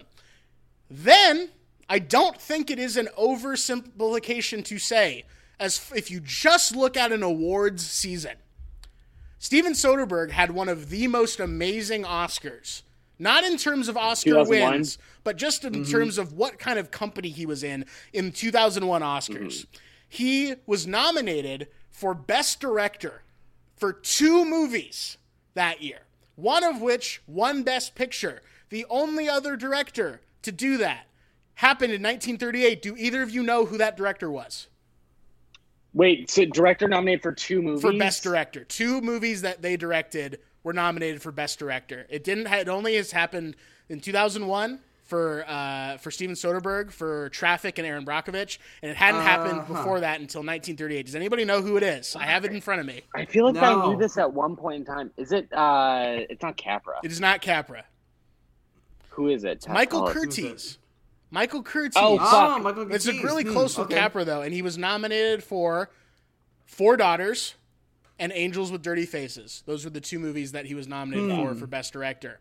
Steven Soderbergh is nominated for Best Director for both, like I said, Aaron Brockovich and Traffic. Traffic wins Best Picture. Basically he can do whatever he wants. He's back on top. He's the king of Hollywood. So what does he do? He remakes Ocean's 11. Ocean's 11 originally had come out with the Brat Pack. Now he's basically remaking the Brat Pack. All the stars want to be in this movie. Ocean's 11 has one of the most star-studded casts you could ask for. Literally putting George, I almost said George Clit in there. I'm really sorry for that. George Clit. Yeah. He puts George Clooney and Brad Pitt next to each other, which, 2 of the biggest movie stars of all time. Makes Ocean's 11. Huge success. Fun movie. Comes back and makes Ocean's 12. Here we are. I just think it's important to frame it as that. This is the kind of career that this guy has had up until Ocean's 12. So it is mind-boggling to me that he does what he does with Ocean's 12 because it is weird. It's so weird. Yeah. He uses the studio's money is what he does in this movie. It's exactly right. Exactly right. Yeah. So well, I mean, you guys know, like the studio. No one asked for Ocean's 12. The screenplay for Ocean's 12 was originally based. I can't remember the writer of this movie, which drives me crazy. But it was originally a spec script about two warring thieves. Yep, I got the fact and right I came here. across Right for you. There you It's go. George Nolfi, who wrote a treatment for George Honor Nolfi. Among Thieves. Exactly. He's on the commentary track of this Blu-ray, and it's a great listen. If anyone likes this movie, I would recommend watching that. Actually, Soderbergh has a thing on this, and I think this is true. I think it's not true for not only this movie, but a lot of movies, where Soderbergh says, if you don't like this movie, you just haven't watched it enough. And I think that is a big flex to go ahead and say that, but I also think it's super, super true. Because when I saw Ocean's 12 the first time, I was like, oh, it's not Ocean's 11, but it's on cable all the time. And I kind of started seeing things in it where I was like, oh, wait, this is what Ocean's 11 would do if, like, mommy and daddy were on a date and I didn't have a babysitter. Like, this is what Ocean's 11 should have been. Wow. Okay. I want to hear more on that, but Mason, anything to add to anything that I said or what Sonny just said? No, I think that this is like, it's insane to me that this movie was greenlit and given $80 million and then came out and was this weird and still ended up making like $350 million at the box office. Like, it was a certified hit, this movie that's like really weird and experimental, and never really makes, I think, a conventional choice in just kind of on any level. And that the fact that there was still a worldwide audience that was like, yeah, we can definitely vibe with this, I think is really interesting. And it sort of sets the course. Talk about a bygone era where, like, you literally could have a movie that is this weird. It's an installation in an IP that isn't, like, universally beloved, but it opens because there are movie stars in it. I couldn't tell you one fucking person that's working right now, not one goddamn movie star that could open a movie to $300 million just on their name alone. There's no one. There's no way. No one cares. I think that has a lot to do. And I think Anthony Mackie has a great little soundbite about this where he says that the movie landscape, he's talking about present day, the movie landscape has changed now where people don't go to the movies to see movie stars like Brad Pitt and George Clooney. Their new movie stars are Thor and Iron Man and Batman. Yep. Those are the new movie stars. It's characters. It doesn't matter who's playing them. Anyone who does that, you're good to go. You open a movie based on IP. It's fucking insane. It is, and it's a business thing. Obviously, that's not a artistic endeavor. In any way, you can make those movies artistically interesting. But I think what's also interesting about getting back to Oceans here is that Soderbergh doing all these choices, which we will talk about. I'm going to be very quiet during this because the truth is I don't really have a lot to say about this movie. I really just want to hear you guys talk about why. I feel bad. No. Please don't feel bad. Please don't feel bad. I just don't like it that much. But I want to hear why you guys like it. But I want to say before you guys sort of go off on this is that him doing this, Soderbergh, him making the choices that he makes in this movie, and it, like you guys said, making $350 million, or whatever, sets the course for the rest of his career because this man has not stopped doing funky ass shit. He hasn't stopped. He has gotten only crazier. Wait a minute. So another Sunny Dion favorite, I think, comes in between Ocean's 11 and 12, which we have. Which is fucking Solaris, which I think is another thing that we got. It's like he did two remakes back to back. One was like, I'm gonna remake this Brat Pack movie from my childhood that only if the dedicated. You keep saying Brat Pack. Yeah, Rat Pack. I'm sorry. I said Rat Pack. Yeah, Rat Pack. I'm sorry. Yeah, Rat Pack. Yes. Mea culpa. He's like, I'm gonna make remake this Rat Pack movie with Don Cheadle, Carl Reiner, Casey Affleck, Scott Conn, Elliot Gould, Brad Pitt, George Clooney. What's the name Anthony of the guy Garcia. with the glasses? What is Eddie Jemison as Snively Snivel? Yes. Yeah. Can't forget Bernie Mac, R.I.P. King Bernie Mac. Bernie Mac is fire in these movies, I will say. Bernie Mac is really good, and he remakes that and says, okay, you know what I'm going to do next? And everyone's on bated breath, waiting to see what old Stevie's got for us next. He's I'm going to remake Andrei Tarkovsky's Solaris. Fucking everyone's like... So good. What a move. So good. Well, I mean, I don't want this to turn into a Solaris podcast, but No, I it's think gonna be what's the really next time you're interesting- on. Yeah, and I think it's the same thing with Ocean's 11. Is Soderbergh's like one of the great, like, easy kind of, if you're looking at what a director does, because it's so rare to look at material and be like, it's directed by one person, this is what comes out of it. It's directed by this person, this is what comes out of it. The Yeah. difference is what directors do. Yeah.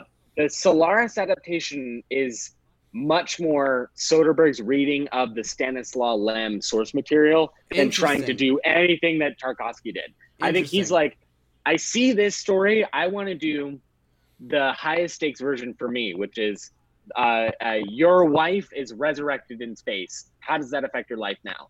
Instead of all the kind of philosophical underpinnings of what Tarkovsky was doing in Solaris. And I like Tarkovsky's Solaris a lot. But here's the thing. Have you ever heard the Les Blanc movie? God respects us when we work, but he loves us when we dance. Never seen it, but I know the title. Yeah. God respects us when we Solaris, but he loves us when we Solaris. Oh my goodness. And oh my god. It's the Soderbergh Solaris that he loves us for. That's like the better. It's just the more empathetic version, I think. Yeah, and I mean, I've not seen the Soderbergh. I actually haven't seen the Tarkovsky Solaris either. He's a little bit of a blind spot for me. Obviously, I've seen Stalker. It was the first ever fucking episode of this podcast. But yikes. So I wouldn't call Tarkovsky empathetic by any stretch of the imagination. No, he's so very rooted in his ideas and philosophies and like ideologies, and so it's all about that cup of tea, whatever kind of strokes your boat, so to speak. But I'm gonna take a back seat. I've been talking a lot. Can you guys just go off about what you like about this movie, and I'll just be quiet for a little bit? Oh boy, where to start? Where to start? It's the, I don't know. This is what I want a cool movie to be. Like when people describe movies as cool, this is it. I think this is like one of the coolest, if not the coolest movie to me. For sure. I think that it's also, I love that Brad Pitt is 40 in this. I was watching this and checking the ages of all of the stars, and this is like in shaved head Brad, which is big for me currently, being a shaved head boy. Yeah. But no, seriously, I like just how, when I think about this movie, I think a lot about, I think it's a Matt Singer piece about how this is a movie about how difficult it is to make a sequel about how difficult it is to make a sequel. And to your point about Soderbergh being the guy, like, what does a director do? He has such just like a facility of just the craft of filmmaking, I think, that it shines through in his work. And part of the craft isn't being just so like navel-gazy and just like purely doing experimentation. It's like, I have an $80 million studio budget and access to every star alive, basically. What can I do and how much fun can I have? And that's what this movie is to me. 100%. I completely agree. Yeah. He's like our Godard or something. I think... Yeah. There's like two narratives about his career. One of which is, I think, what we were getting at earlier, which is he does, the classic, it's like almost trite to say now, the one for them, one for me thing. Yeah. Ocean's 11 is for them. Solaris is for me. Ocean's 12 is for me. Aaron Brockovich is for them. He gets his next paycheck by doing a successful genre movie or a prestige movie and just kind of gets it out of the way. And then pretty much always in his career has been doing that. And it's not always one-to-one, but you can see it even recently. Logan Lucky, which I think is a great movie. I love Logan Lucky. I think clearly for them. Right. And then he goes on a weird run. He goes Unsane and High Flying Bird. And then he goes and does, what's it called? The Laundromat for Netflix. And then he'll alter between these things. He had that HBO show that was also an app. Do you remember that? Mosaic? Yeah, Mosaic. Yeah. Yeah, Sharon Stone. He's like has the most access to Sharon Stone for some reason, which like, isn't there an Oscar for that? Like, how do we not have an Oscar for whoever used Sharon Stone the most?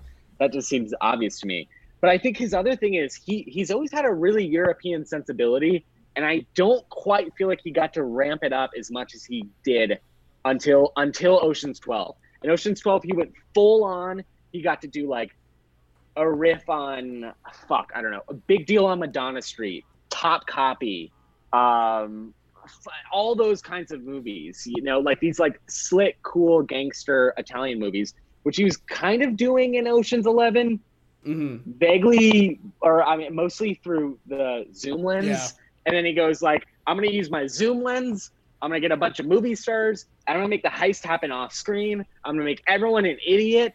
And I'm going to do all kinds of crazy cutting. And I'm going to use Ornella Vanoni on the soundtrack. And I'm going to go from fucking black and white to color, like in a split second at the end. I'm going to turn the camera on its side in the train. I'm going to, I'm going to there's a scene in this movie, and it's like, I don't remember exactly when it happens in the movie, but I am convinced that he just pointed the camera at Elliot Gould and Scott Conn, let them do 3 takes, and just decided which one was the best. It's the scene where they're waiting for the bathroom, and Elliot Gould... How would you like it if someone's knocking on the door when you get Yes, that scene. And he's like, what if I just take a fucking shit on your shoes right here? And Scott Conn just turns and starts laughing, and I'm like, who the fuck would just leave that in a movie? You know, no one is really going to leave that in the movie except for Soderbergh, because he is literally getting his blank check here. I mean, I know it's silly to say, but this kind of is his blank check movie. I feel like in a lot of ways, he continues to have weird ass blank check movies throughout his career, like Bubble and The Girlfriend Experience. Even Unsane, to a certain degree, is a sort of blank check idea of a movie. And I have a feeling if the iPhone was out during this time, we would be seeing a lot of iPhone footage in Ocean's 12. Particularly that one shot you were talking about where it switches from black and white to color. It's like a super, super wide lens, and they're doing it on 35 millimeters. So they don't have a choice or whatever. But it looks like he's like, it's not quite handheld. It looks almost like they strapped a handle to the top of the camera and balanced it with the bottom of their hand. And they're kind of doing something like that. That shot, I guarantee, I won't lose any sleep about saying this on your guys' show, is that would have been shot on an iPhone. That's him doing the dry run for iPhone photography there, just with a bigger camera. Yeah.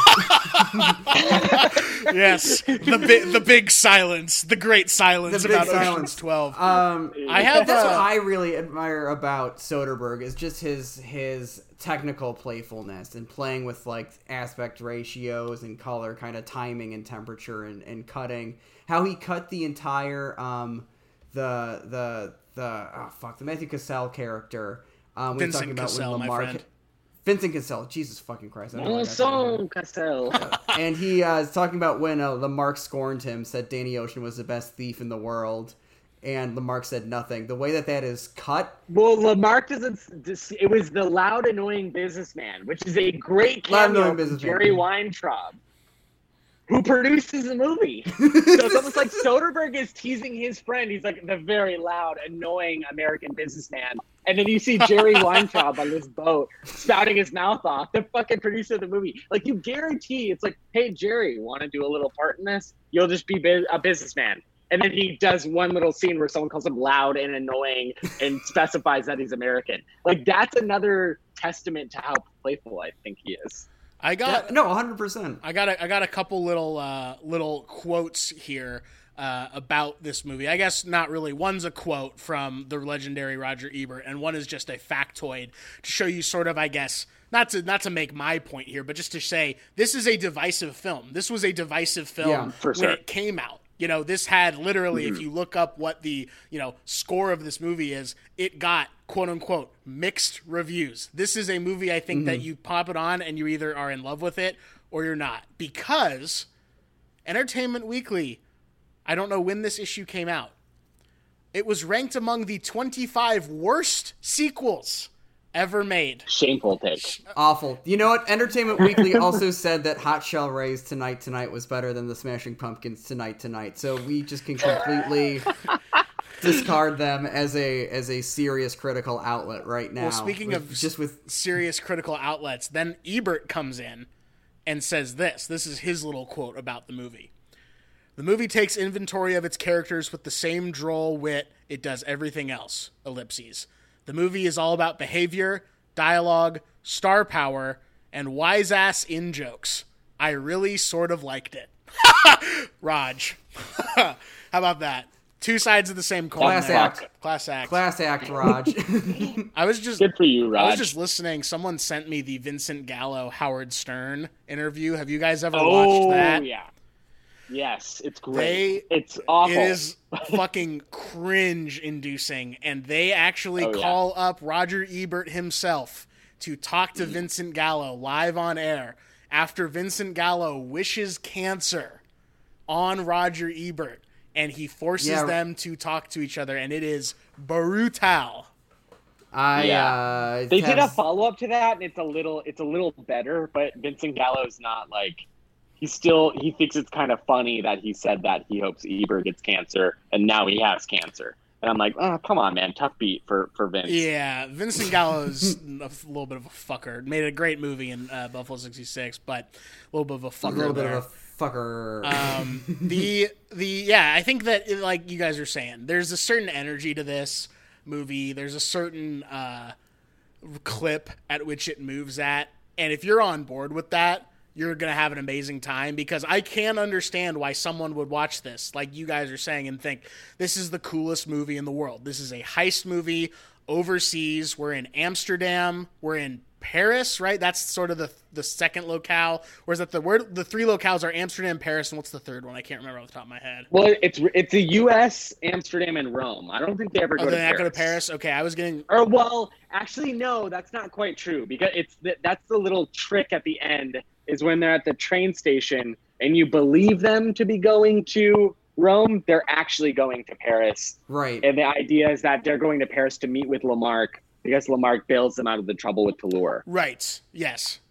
I think that's a big problem a problem with the enjoyment of the movie by the masses or whatever, is that the plot is really confusing. The plot is really funny confusing. That we're actually doing this. Like, my last episode was Inherent Vice. Pretty much the same reason I love Inherent Vice is the same reason I love Ocean's 12. It's like any movie with a lot of plot, I start to check out in, because I just kind of don't care. They're all the same thing. You got to fucking steal a Fabergé egg. I don't really give a shit. This movie makes it intentionally opaque, so that at a certain point as a viewer, you have to go, I don't care anymore. I'm just going to laugh when they want me to laugh. I'm going to be, moved when they want me to move, when she's seeing his dad or whatever, and all that stuff. And it doesn't matter exactly how the heist goes down, which even after having seen it however many times, I'm not exactly 100% down on. If we could break into that and talk into it, but I think it's the least interesting part of this movie is the plot. And that's not the case for 11 and 13. No, I think that's I totally agree with you, because the fun in 11 is how clever the heist is, and how clever watching them pull that off. Here, it's really just like kind of a hangout movie, and then a couple heists. I was just about to say that. Yeah. Great way. Yeah. Totally. It really is just like, most of this movie is the kind of conflict in this movie, and the drama comes because most of the movie is them splitting the team apart. And the joke is you don't really see them work together, but then you realize that you just the movie skipped over that at the end. Doing the big heist. There's the Toulour part. There's this whole kind of thing with, we didn't even bring up Catherine Zeta-Jones yet, and she's kind of the bookends, who rocks here.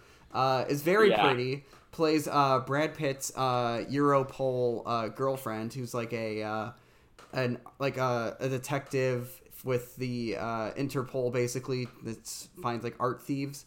She gets mixed up in it somehow. She has she wears a lot of the color red, and she looks very, very sexy. Can I? She's always wearing leather latex trench coats, which is so absurd.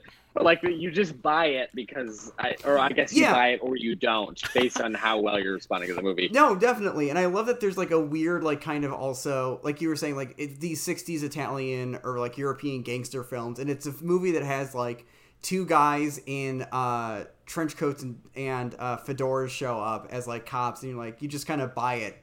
At that point in the movie, you're that's how cops dress in Amsterdam still.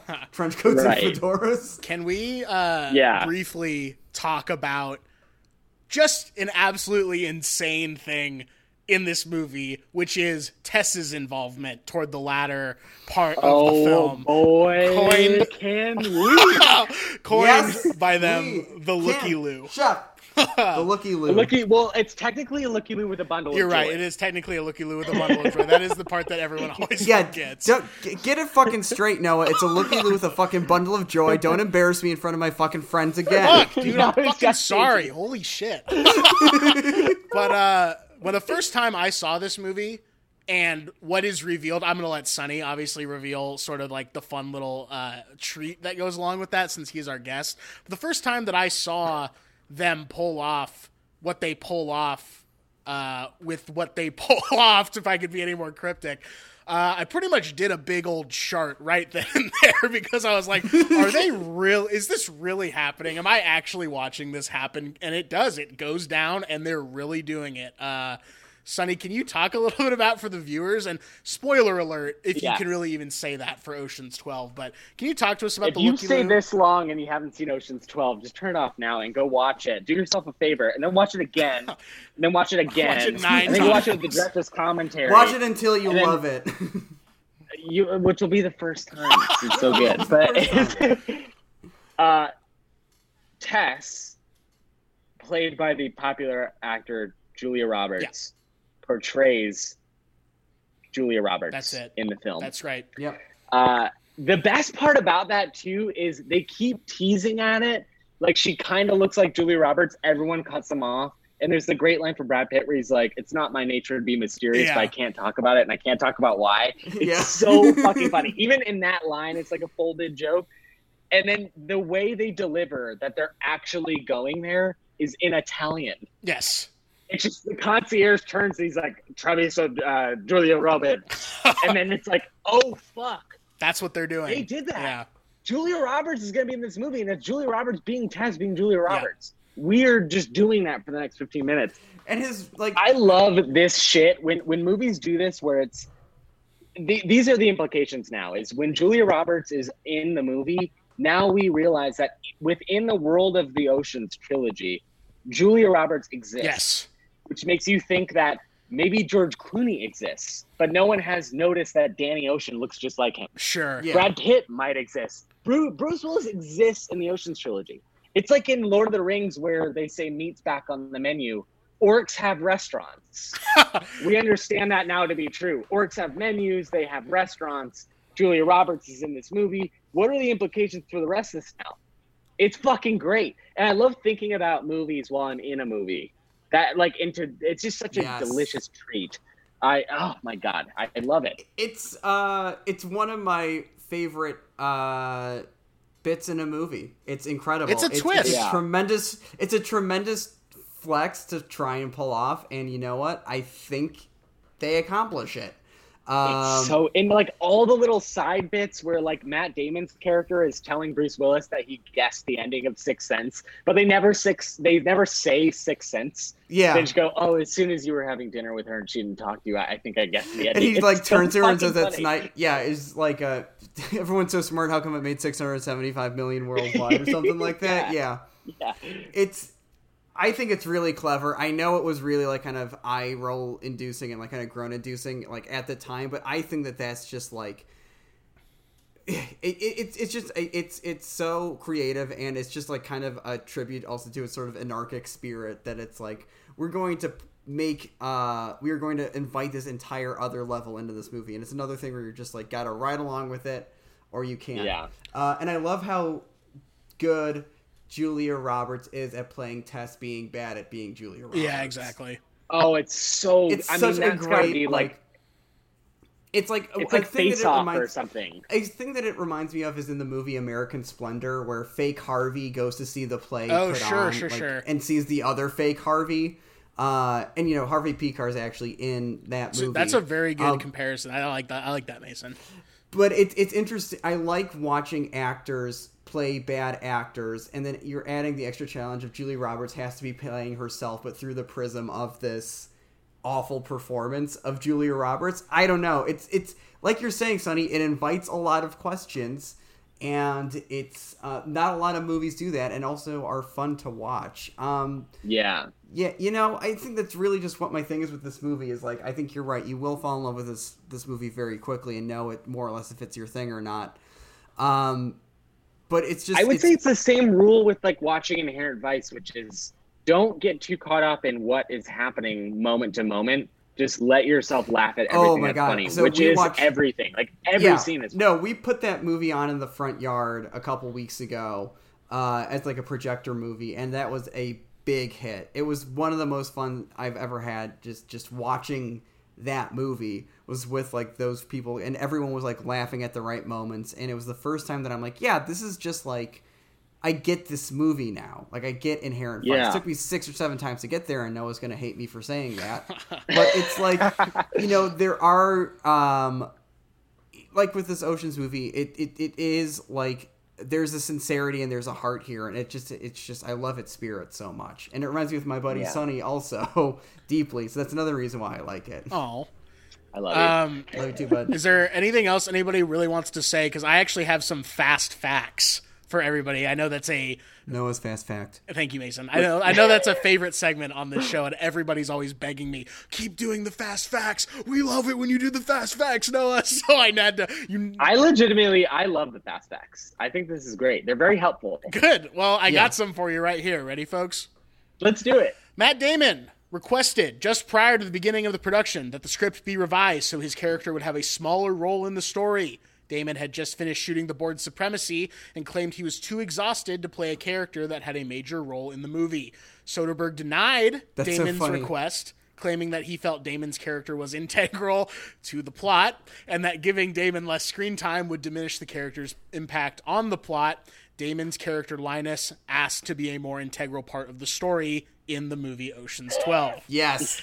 Hell yeah, baby. That's the way you do it. That's what you do. Yeah. That's what you do. So that's fast fact number 1. Fast fact number 2, George Clooney was, does anyone want to guess how old George Clooney actually was at the time of filming when they are guessing his age? He looks 50 from the neck up.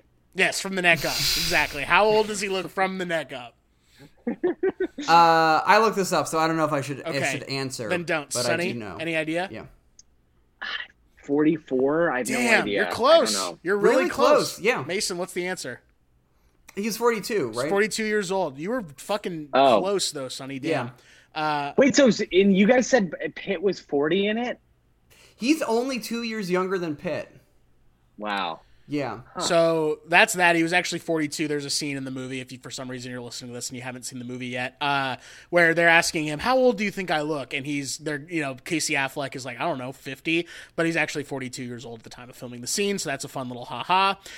This one is crazy. This one is fucking insane. This is fast fact number 3. If you're keeping tabs at home, let's play some baseball before filming began. Brad Pitt put a memo to all crew members stating that they only address George Clooney as his character's name, Danny Ocean or Mr. Ocean. Eventually, Clooney... Whoa, I'm sorry, I had a fucking out-of-body moment there. I don't know what just happened. Eventually, Clooney found out about this and got back at Pitt by putting bumper stickers on the back of his car that read, I don't know about this, I'm gay and I vote, and small penis on board. Those are the 2 bumper stickers that he got back at him with, which is that's just some friends having fun. I love that. I heard there's a lot of pranking on the movie. Apparently, there's one scene at the train station, and it might not even be in the final cut, but Brad Pitt picks up a duffel bag and walks away with it, and Pitt had put a bunch of stones in there. And bricks. That's awesome. And so they're doing a scene and Brad Pitt goes to pick it up and goes, I love that. I love when celebrities are cool. That's what I love. Yeah. They're human beings like exactly. us. I love when they're relatable. Hashtag relatable celeb. Number 4. This is also crazy. Ricky Gervais turned down the role of Basher's engineer. He said, why say a couple of Eddie lines? Izzard? Yes, Eddie Izzard's role. He said, why say a couple lines opposite Brad Pitt when I could be playing a lead back home? That was Ricky Gervais's quote about it. Really, really, well, in 2004, probably. Well, he was what, David Brent? That was like what he was mostly known for? He was still David Brent. He was still The Office. He was still on The Office then, but it was like... good fuck Ricky Gervais. Put me on the record right now. Fuck him. I'm glad Eddie Izzard did it. He's so much funnier anyway. Eddie Izzard rocks. Happy to see Eddie Izzard in this movie. Yes, Happy to also see Jared Harris in this movie. I forgot that Jared Harris was great. great. Yes. No, Which, I think that's the guy what- that Ricky Gervais was supposed to play, and I'm way happier that it was Jared Harris and not Gervais, because Jared Harris is so fucking funny in this. I love Jared But he Harris. said he had to do lines against Brad Pitt. He said, "Why Are say a you couple sure of it's that lines part? opposite Brad Pitt when I could be playing?" Oh, back never home? mind. Yeah, I so thought you it's said probably Eddie Basher's Izzard. engineer. I did say Basher's engineer. And Basher's Oh, engineer right. is Then Jared that would Harris. be the Jared Maybe Harris character. I don't maybe know. Gervais was just being flippant. Maybe Ricky Gervais didn't know who his character was supposed to be. Maybe Ricky Gervais didn't read the script that it was given to him. How about that? How about You know that? what? I'm glad everything bad that happens to Ricky Gervais is right because of this moment, and it's good. That's right. Fast fact number 5. This is the second to last one. We already kind of touched on this. You did, Sonny, at least. The story of this film was taken from Honor Among Thieves, a screenplay treatment written by George Nolfi that was originally intended to be a John Woo vehicle. When it was Holy decided that Ocean's 11 was going to have a sequel, Warner Brothers asked Nolfi to rewrite the script, adjusting it for Ocean's 11's character. So think about that. Love it. A Ocean's 12-esque style movie, but John Woo instead of Steven Soderbergh. Much more birds, more birds in it. It's the only difference I can think of. More birds. Yeah, more birds, maybe more guns. That's the one I would say. Sure. Then the only other fast fact is I mentioned earlier that after he did Sex, Lies, and Videotape, basically for the next almost 10 years, he had some trouble. Steven Soderbergh did at the box office. Here are the movies that happened between Sex, Lies, and Videotapes and Out of Sight. 1991, he did Kafka, which is a biopic about Franz Kafka. Has anyone seen Kafka? I've not. Yeah, I haven't either. I have not seen Kafka. In 1983, he does King of the Hill, which Mason and I have both seen. Very good movie. Actually would be a great movie for this show. Very good. In 1995, he does The Underneath. Don't know anything about that. Oh, yeah. Have you seen that, Sonny? I've not seen it. It's on the special features of the King of the Hill Criterion Blu-ray. Gotcha. Yeah. He's disowned the movie. Soderbergh does. Yeah. That's the only movie he's disowned. Although I've heard it looks great, but I've never seen it. I also have never seen it. That was a movie I got from the library once as a kid and never actually sat down and watched. But the DVD design did make it look like a very good-looking movie. But again, I just know it as it's through its reputation of Soderbergh completely disowning it. Then in 1996, he does Schizopolis and Grey's Anatomy. Schizopolis has... I'm not seeing the whole thing, but it has such a fucking attitude. That movie has such a like punk rock attitude in like a like 90s like corporate culture way that I was like very on board until I just didn't give a shit anymore, which I feel like is like the big problem with it. I hate that fucking movie. I hate it. Damn. Wow. It's the only Soderbergh movie that I can't stand to watch. I hate that movie. Damn. Mason, have you seen Schizopolis or Grey's Anatomy? No, I haven't. I have not. So we can skip and move on to the next thing. I'll say this: it's worth watching because it prominently features Soderbergh as an actor. Yes. And the only other Right. movie I can think of, he does the voice of the dude that Gwyneth fucks in Contagion.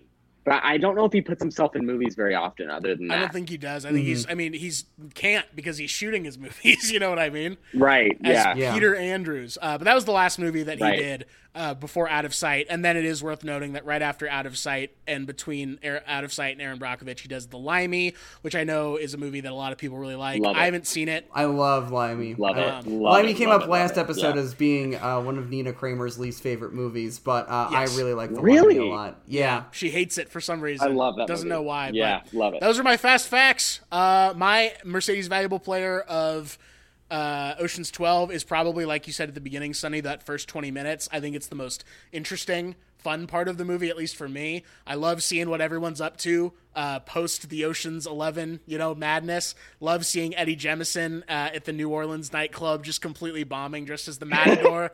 Mom, mother. Hey, is this thing on? I love watching him in that. Love seeing what everybody's up to and how Terry Benedict just absolutely puts the fear of God into them before the actual plans start. So that's my Mercedes Valuable Player. Mason, do you have a Mercedes Valuable Player for Ocean's 12?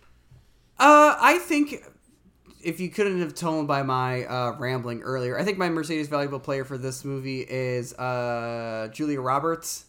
solely for the Julia Roberts as Tess's Julia Roberts bit. Sure. I think that's a tremendous bit. It's a very, very funny scene, and I think that if she was not as committed to that through the character of Tess, it would not be quite as successful as it is. It's a very fun sequence also.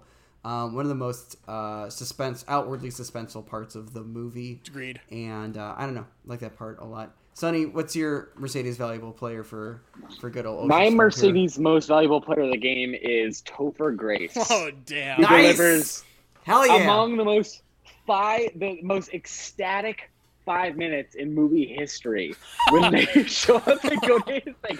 Everything about it, the fucked up hotel room, the long hair, the shirt that Paris Hilton famously wore that says "Your boyfriend wants me." Yeah. And then him talking about, "I love her, man. I love her, but she's driving me crazy." And he talks about he phoned in the Dennis Quaid movie, all that shit. Yeah. And then the coup de grace is him tearing off his beads and saying it's almost like this Kabbalah crap doesn't even work. It's just so fucking good. And then Rusty gets the phone call. He's like, "Dude, don't go. Don't leave." It's so fucking great. Like, that's the thing for me. If you get 5 minutes in the movie and that doesn't work for you, just turn it off because you're not worthy. Damn. Also, shout out to them blowing up at least the body of that classic car in that, which is like a big time, like, Oh my God. it must have just been in the standard parking lot. in That's the standard. I West also love Hollywood that on Sunset. that Rusty Ryan owns the standard. Yeah. In the Ocean's Yeah. universe, which is really fucking funny. I remember, and now that I'm making the connection in my mind, it must have just been because it was in the Iraq War a lot.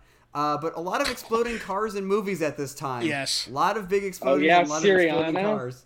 Syriana, yeah, another That Clooners movie. iconic exploding car in the trailer. Dude, there's even an Yeah. exploding car in No Country for Old Men. in Michael Clayton. Yeah, good call. Michael Clayton, Michael of Clayton. course. Yes. Yeah, which is Clooney. There's something A lot about of Clooney, Clooney movies. and exploding ass cars. Mason, do you recommend this movie? I really do. This is a full recommend for me. It's just a lot of fun. And you know what? There are 2 other Ocean's movies that are more conventional, if you want to call it. So if you like this crew but don't like this particular adventure. But I don't know. This is really, like, in terms of just, like, big sort of, franchise filmmaking. Because it is a franchise. The Ocean's movies are franchises. This is one of the most interesting sort of franchise entries. It probably is the greatest sequel of all time. Yeah, I don't know. I love this movie. I love watching it, and it was a treat to watch it again for the show. Sonny, how do you feel about Oceans? I don't know. I think skip this one, guys. This movie's a piece of shit. I think run, don't walk. I love this movie. Don't think too much about it. It's just funny. Just have fun. It's fun, goddammit. I don't recommend this movie. Sonny, thank you so much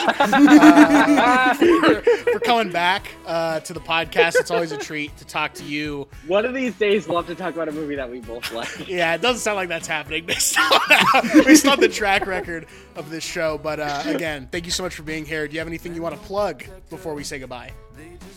Oh, man. No, I don't. Not yet. Maybe next time. We'll talk. I'm working on something very super secret, and we can talk about it next time, if you guys will have me back. Oh, yeah, 100%. Definitely. Yeah, I guess, Sonny Dion Jr., everyone.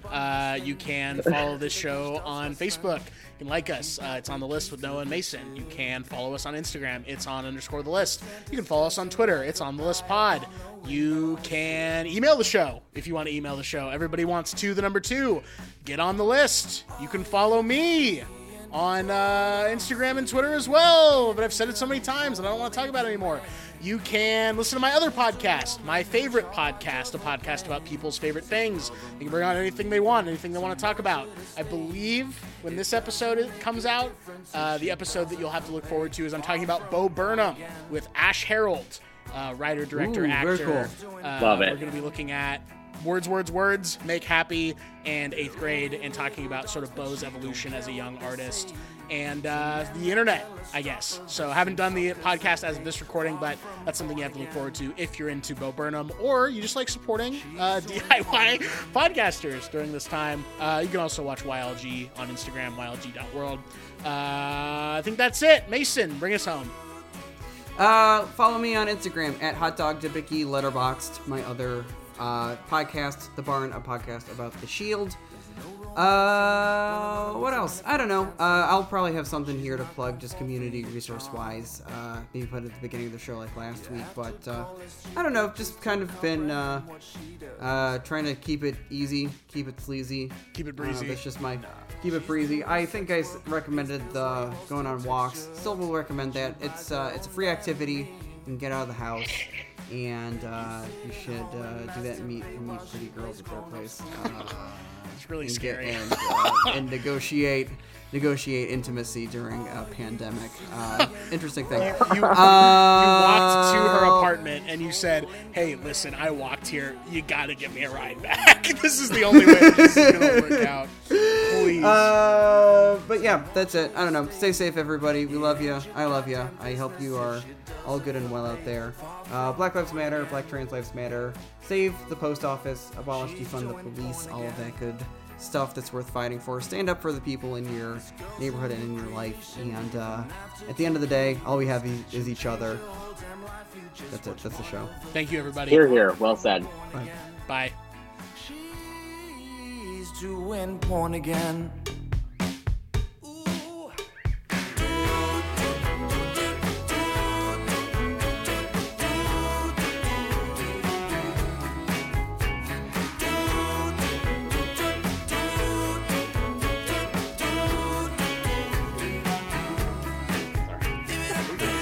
And I can, damn, I wish I knew the time, how long we've been talking so that I could put a note in my GarageBand for the timestamp on this recording here. But whatever. I would say go Dude.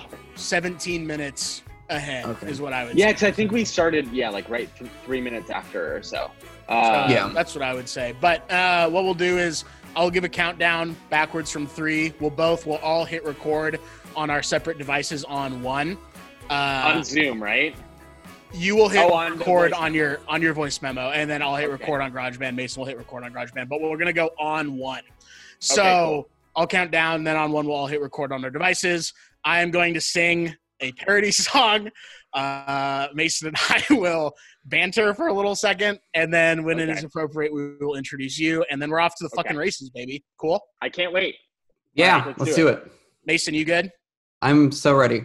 Okay. Everybody ready for the countdown? Let's do it. Yes. 3, 2, 1.